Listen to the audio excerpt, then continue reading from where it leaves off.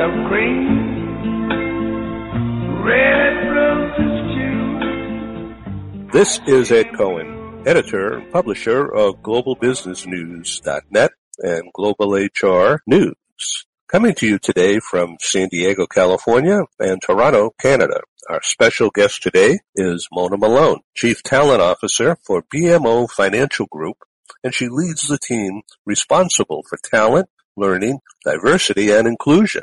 Let's welcome Mona Malone. Hi, Ed. Thanks so much for having me. I am really happy to have you. So, Mona, what is BMO Financial Group? I understand it's a very large bank.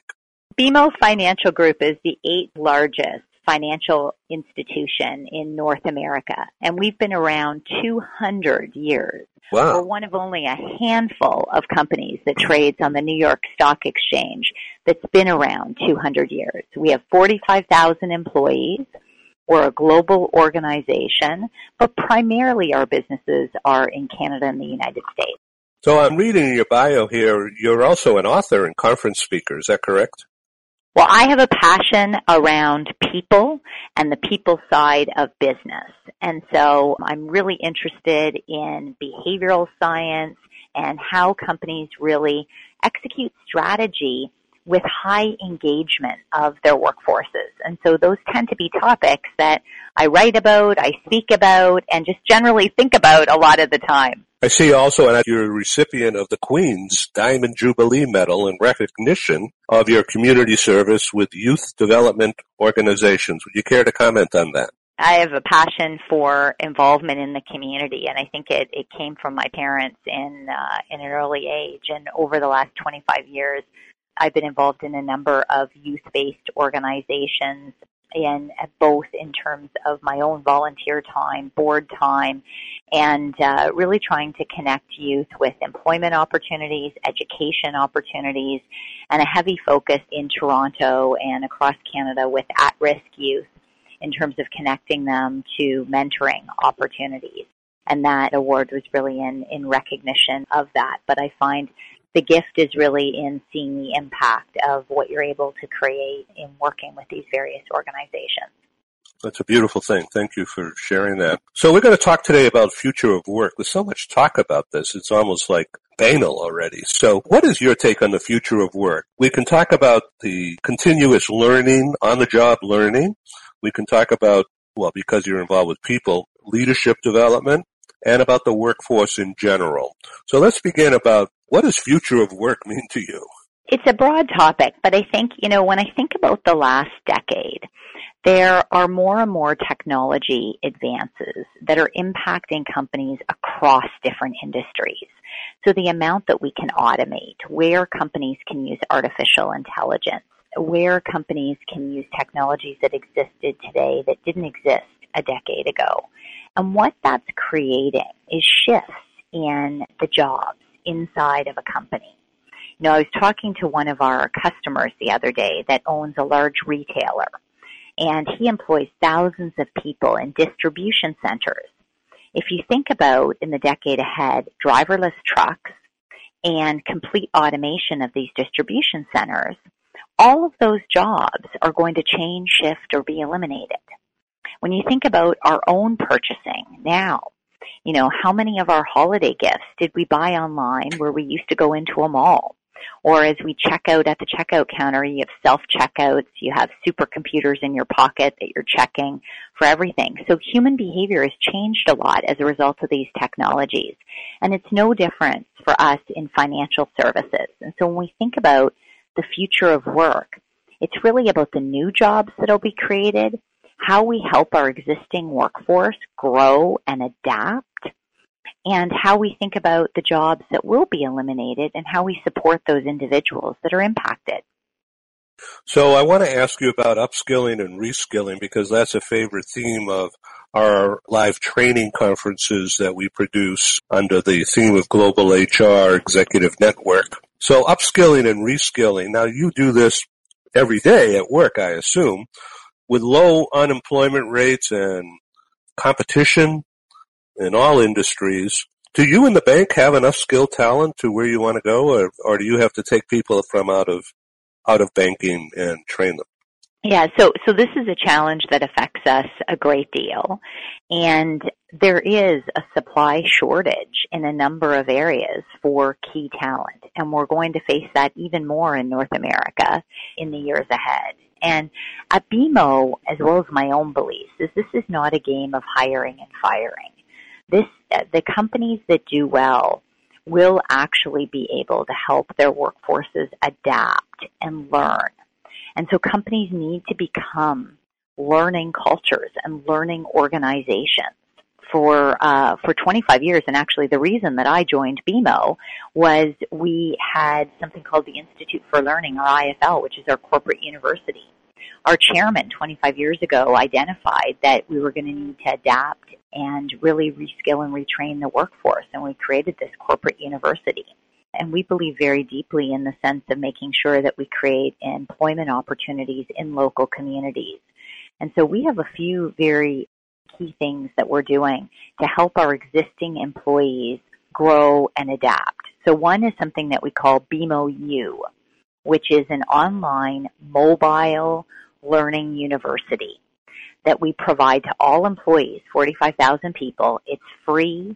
People can use it on any of their mobile devices, and it creates learning paths for people where they can learn new skills and build new capabilities. The second thing that we do is we do something called Help Wanted, which allows people to, it's almost like work bidding. So within the company, a manager can post a job for a day, 2 days, or 2 weeks, where they need help on a particular project or assignment. And employees can bid to have that job opportunity. So, if you're in human resources, but you want to try something in marketing, you can go onto the Help Wanted billboard and look for opportunities that excite you and take on a different assignment. And it doesn't mean that you have to leave your day job, but you can carve out some time for this. And this is really exciting to our employees because it allows them some career development and to try new things without losing the safety net of their current job opportunity. So is this virtual, like a virtual community bulletin board? Yeah, that's exactly what it is. It's a virtual community bulletin board, and it allows leaders to gather different talent from across the company for new projects, priorities, and for employees it helps them gain new skills, work for different managers. And we're piloting this with 10,000 employees this year across the organization. It's pretty exciting because employees tell us, what they care about is having opportunities to grow and develop. And, you read all kinds of literature about the growth of the gig economy, but this allows us to really leverage that concept, but within the company itself. So you're building leaders. So what does leadership mean at BMO? What does it look like to you? Well, this is beyond leaders. This is really open to all 45,000 employees. But when you think about the role of leadership is more challenging today than I think it was a decade ago. And the opportunity to think about how you're evolving your workforce, how you're adapting in terms of changing and modifying business models as a result of new technology that's available. The ability for leaders to kind of lead in this new context is one of the most important challenges. And I think what that means is leaders themselves need to be open to growth and development. And so the things that worked for you kind of in the last few years may not work for you in the next few years. And so that opportunity to reflect and build your own leadership skills for what's required in the future is particularly important. And leaders' ability to reflect and grow and develop is one of the things that we most look for in individuals at BMO. So diversity and inclusion is one of your vehicles and beliefs, value systems. So does that mean that senior managers are constantly looking out for people from diverse backgrounds and skill sets to expand their goals, expand their horizons? Or do you keep people within certain tracks? Yeah, diversity and inclusion is one of our 4 values at BMO. But more importantly, something that we place very high accountability on. So we've won the Catalyst Award twice, being recognized for innovation as well as progress on our representation of not just gender diversity, but diversity overall. It actually was one of the other reasons that I joined the bank 24 years ago, is the commitment to diversity and inclusion. And this concept of really creating a workplace that works for all. I think it's not just having representation of people that match the communities that you're in. That's like a symphony of different instruments, but you need to get them playing together, which is the inclusion side of it, to actually get the benefit of difference of thinking, difference of background. And that really links to culture and the ability of leaders to get the very best and have people feel a sense of safety and that they can bring their full selves to work and that they're comfortable doing that. And for us, that's very important. We measure inclusion in our employee pulse survey, and we put a high focus in all of our leadership development training around how you are a leader that creates a climate and a culture that really builds an inclusive environment. God, I wish I worked for you. Sounds great. So tell me about going back to mobile learning, the virtual community bulletin board. Are people responsible for their own development, or are there HR people assigned to certain groups to hover, sort of like helicopter mothering? You know, we're really trying to build a sense of curiosity and continuous learning in the workforce. And it's supported in terms of managers encouraging people to take advantage of these opportunities, managers posting opportunities, but then really putting that in the hands of the employee to take advantage of it. And what's super neat to see is within 2 weeks of BMO U launching, we had over 15,000 employees using this online learning platform. So what it showed us is our workforce is enormously curious. They want those opportunities to grow and develop in a way that matters to them around things that they're interested in. And so for us, it's around creating that curiosity and then empowering people to take advantage of these tools that really help them be more employable for the future. So we're talking about leadership and the workforce, diversity, and in 5 generations. How do you handle all this? Who's all the experts in dealing with cross-culture issues and, communication with people who are different from you or me? Well, that's it. It's true. We have now 5 generations in the workforce. So at BMO, millennials are about 40% of our workforce, but closely behind, Gen X and then a number of boomers. And what we found when we really look at our employee engagement results and surveys that we do with our employees is there's actually more similar than difference across the generations. People very much want to feel like they have a voice in the workplace and that they're heard. They care about growth. They care about the quality of the manager that they're working for and how they're treated. The things that we find that are different is their communication preferences. The younger members of the workforce like feedback all the time. And they like that feedback, whether it's electronic, whether it's in person. And so the sense of kind of how they receive information, how they give information, that's different. But there's so many things that are similar.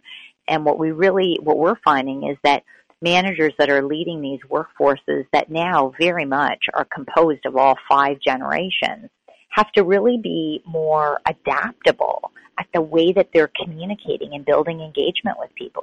One size does not always fit all. And so it means that the manager needs to think about that as they're communicating, as they're relating to their team.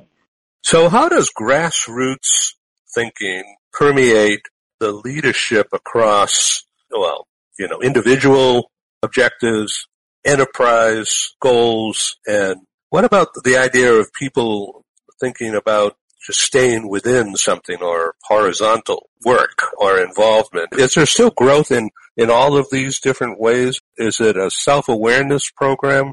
Does everybody have this growth mindset as part of the daily job? How do you handle that? That's really what we're aspiring to, Ed, is that you think about that concept between fixed and growth mindset.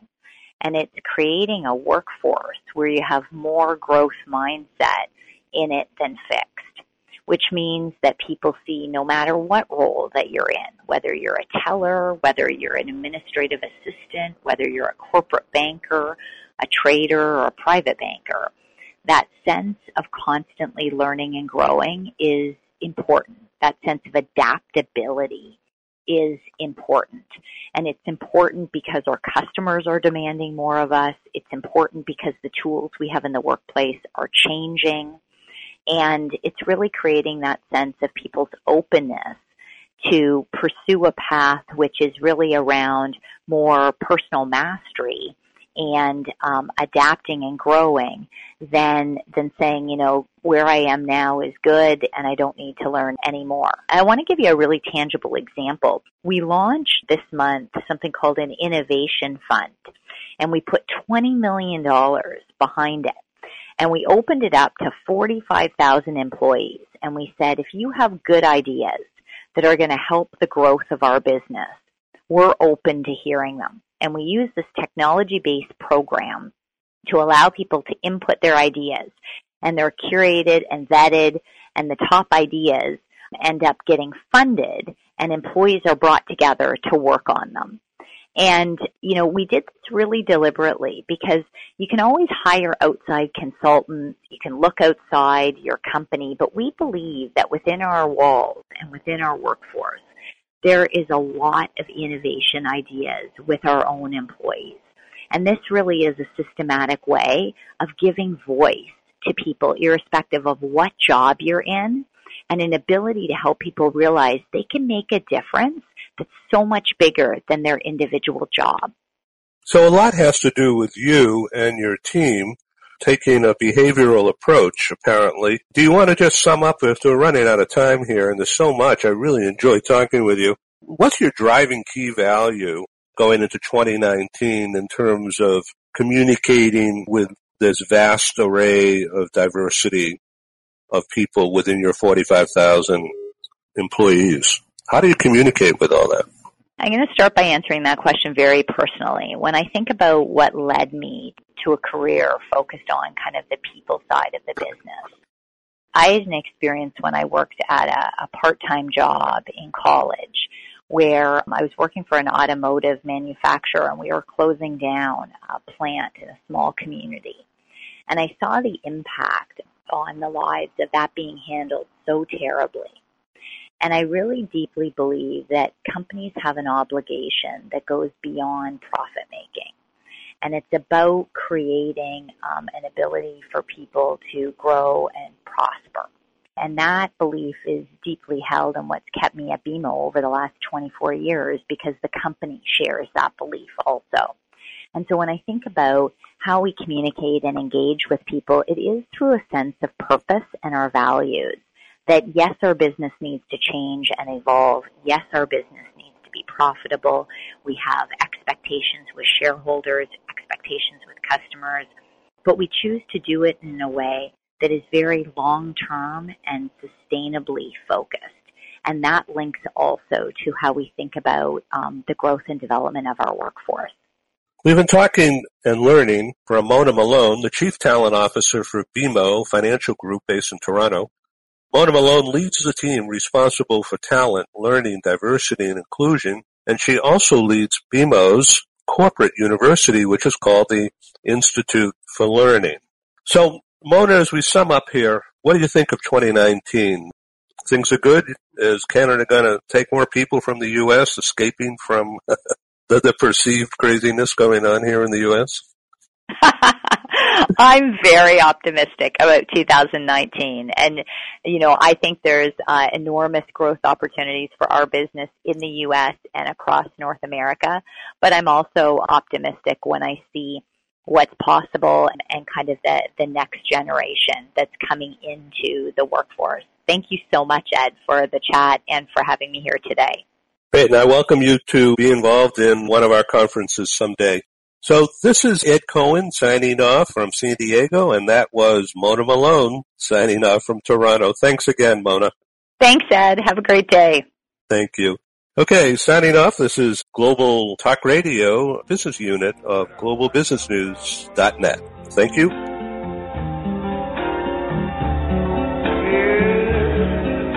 I think to myself, what a wonderful